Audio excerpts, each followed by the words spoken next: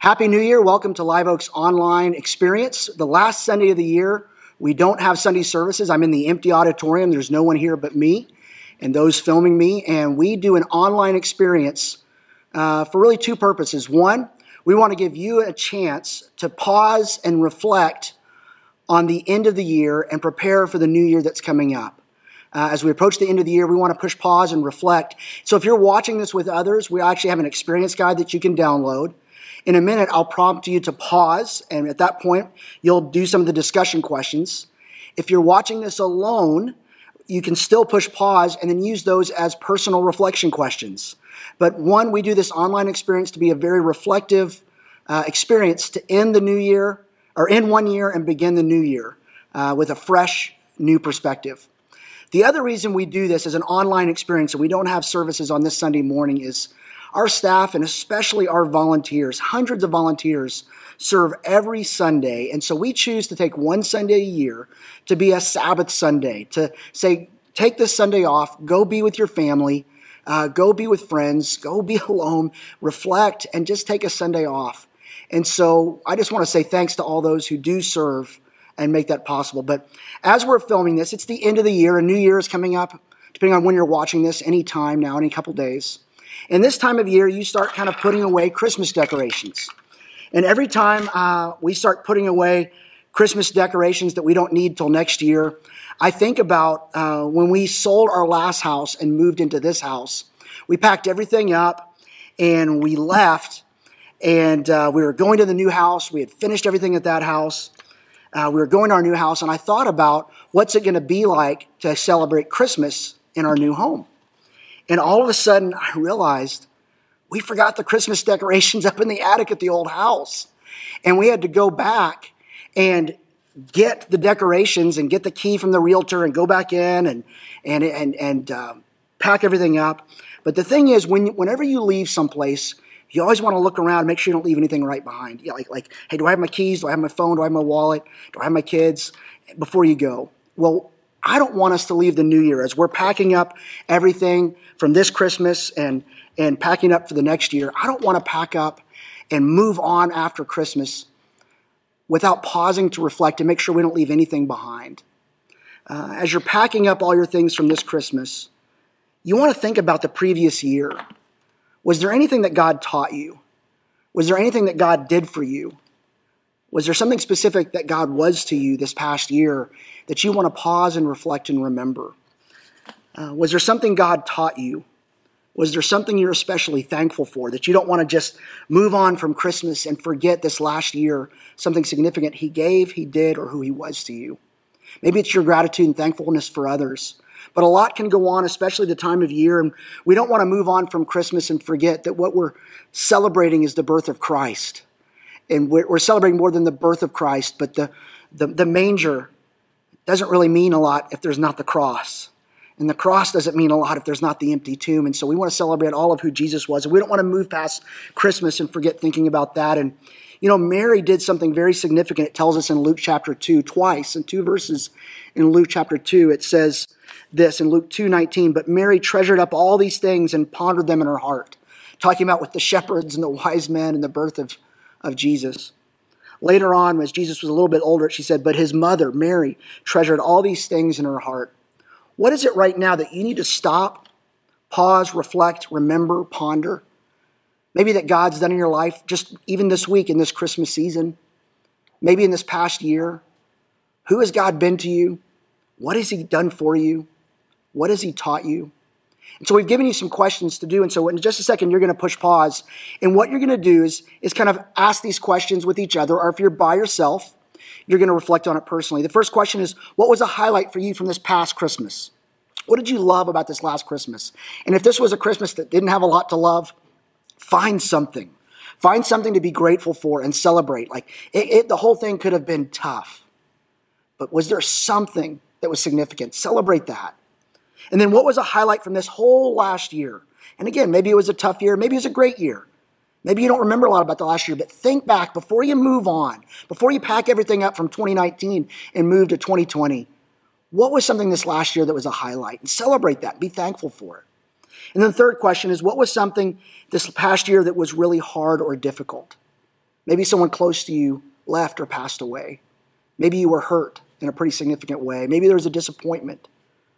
Maybe there was a challenge. Maybe there are a lot of questions or unknowns. I don't know what it is, but sometimes reflecting back and thought, what was difficult this last year?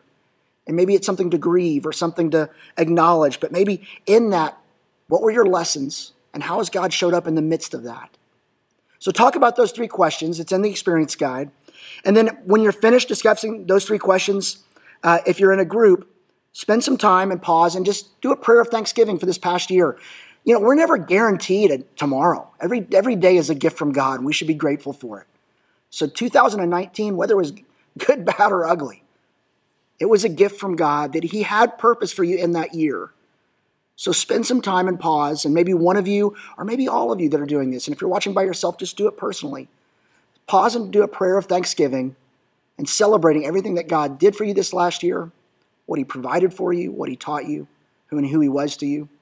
And also maybe be thankful for the people in your life. One thing you might think about is if you haven't put away your Christmas cards that people sent this year, maybe pull those out and just kind of say a brief prayer of why you're thankful for those people in your lives.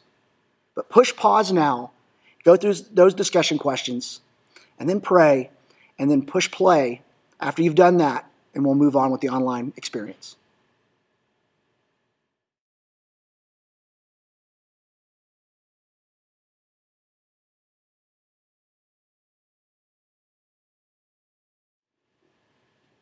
Well, I hope that time of reflection on the previous year was helpful and beneficial for you. Again, it's always good to reflect and remember, and don't leave anything important behind that God taught you or did for you.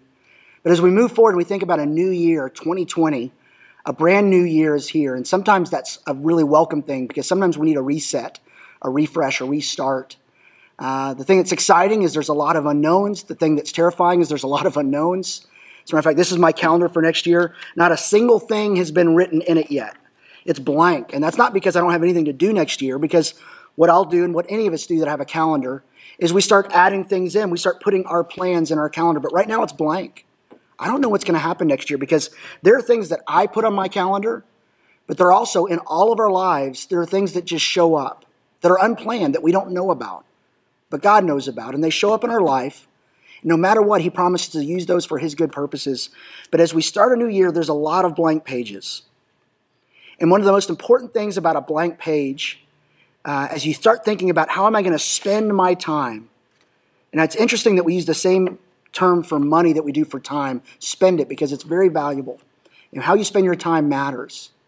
And so what God wants you to know about how you will spend your time in this calendar that represents the next year of your life, this might be a very important verse for you, 3 verses from the Apostle Paul in the book of Ephesians. Be very careful then how you live, not as unwise, but as wise, making the most of every opportunity because the days are evil.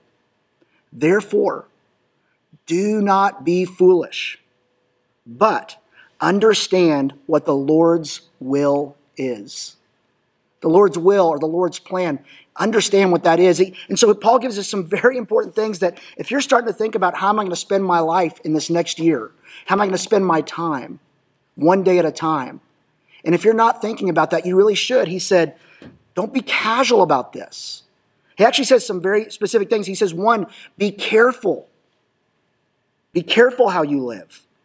He says, don't just be careful, but also be wise how you live. What is the wise thing to do? One of the great promises that James, the brother of Jesus, makes for us in the Bible, in the New Testament, James 1:5, it says, if any of you lacks wisdom, you should ask God, who gives generously to all without finding fault. God has said, I'll give you all the wisdom you need if you just ask and you listen and you believe. Maybe you need wisdom. So he says, be careful and be wise. But he also says, be strategic. Make the most. Be intentional. Make the most of every opportunity. Don't waste your life. And he gives us a warning. He says, because the days are evil. And we've all experienced that in one way or the other.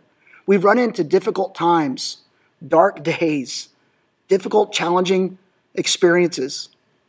And life can be hard. Life can be challenging. But through it all, there are a lot of difficult days, but there's a lot of good days. And the key to making the most of all of that, of navigating the good days or the bad days and everything in between, the key, he says this, is understand what the Lord's will is.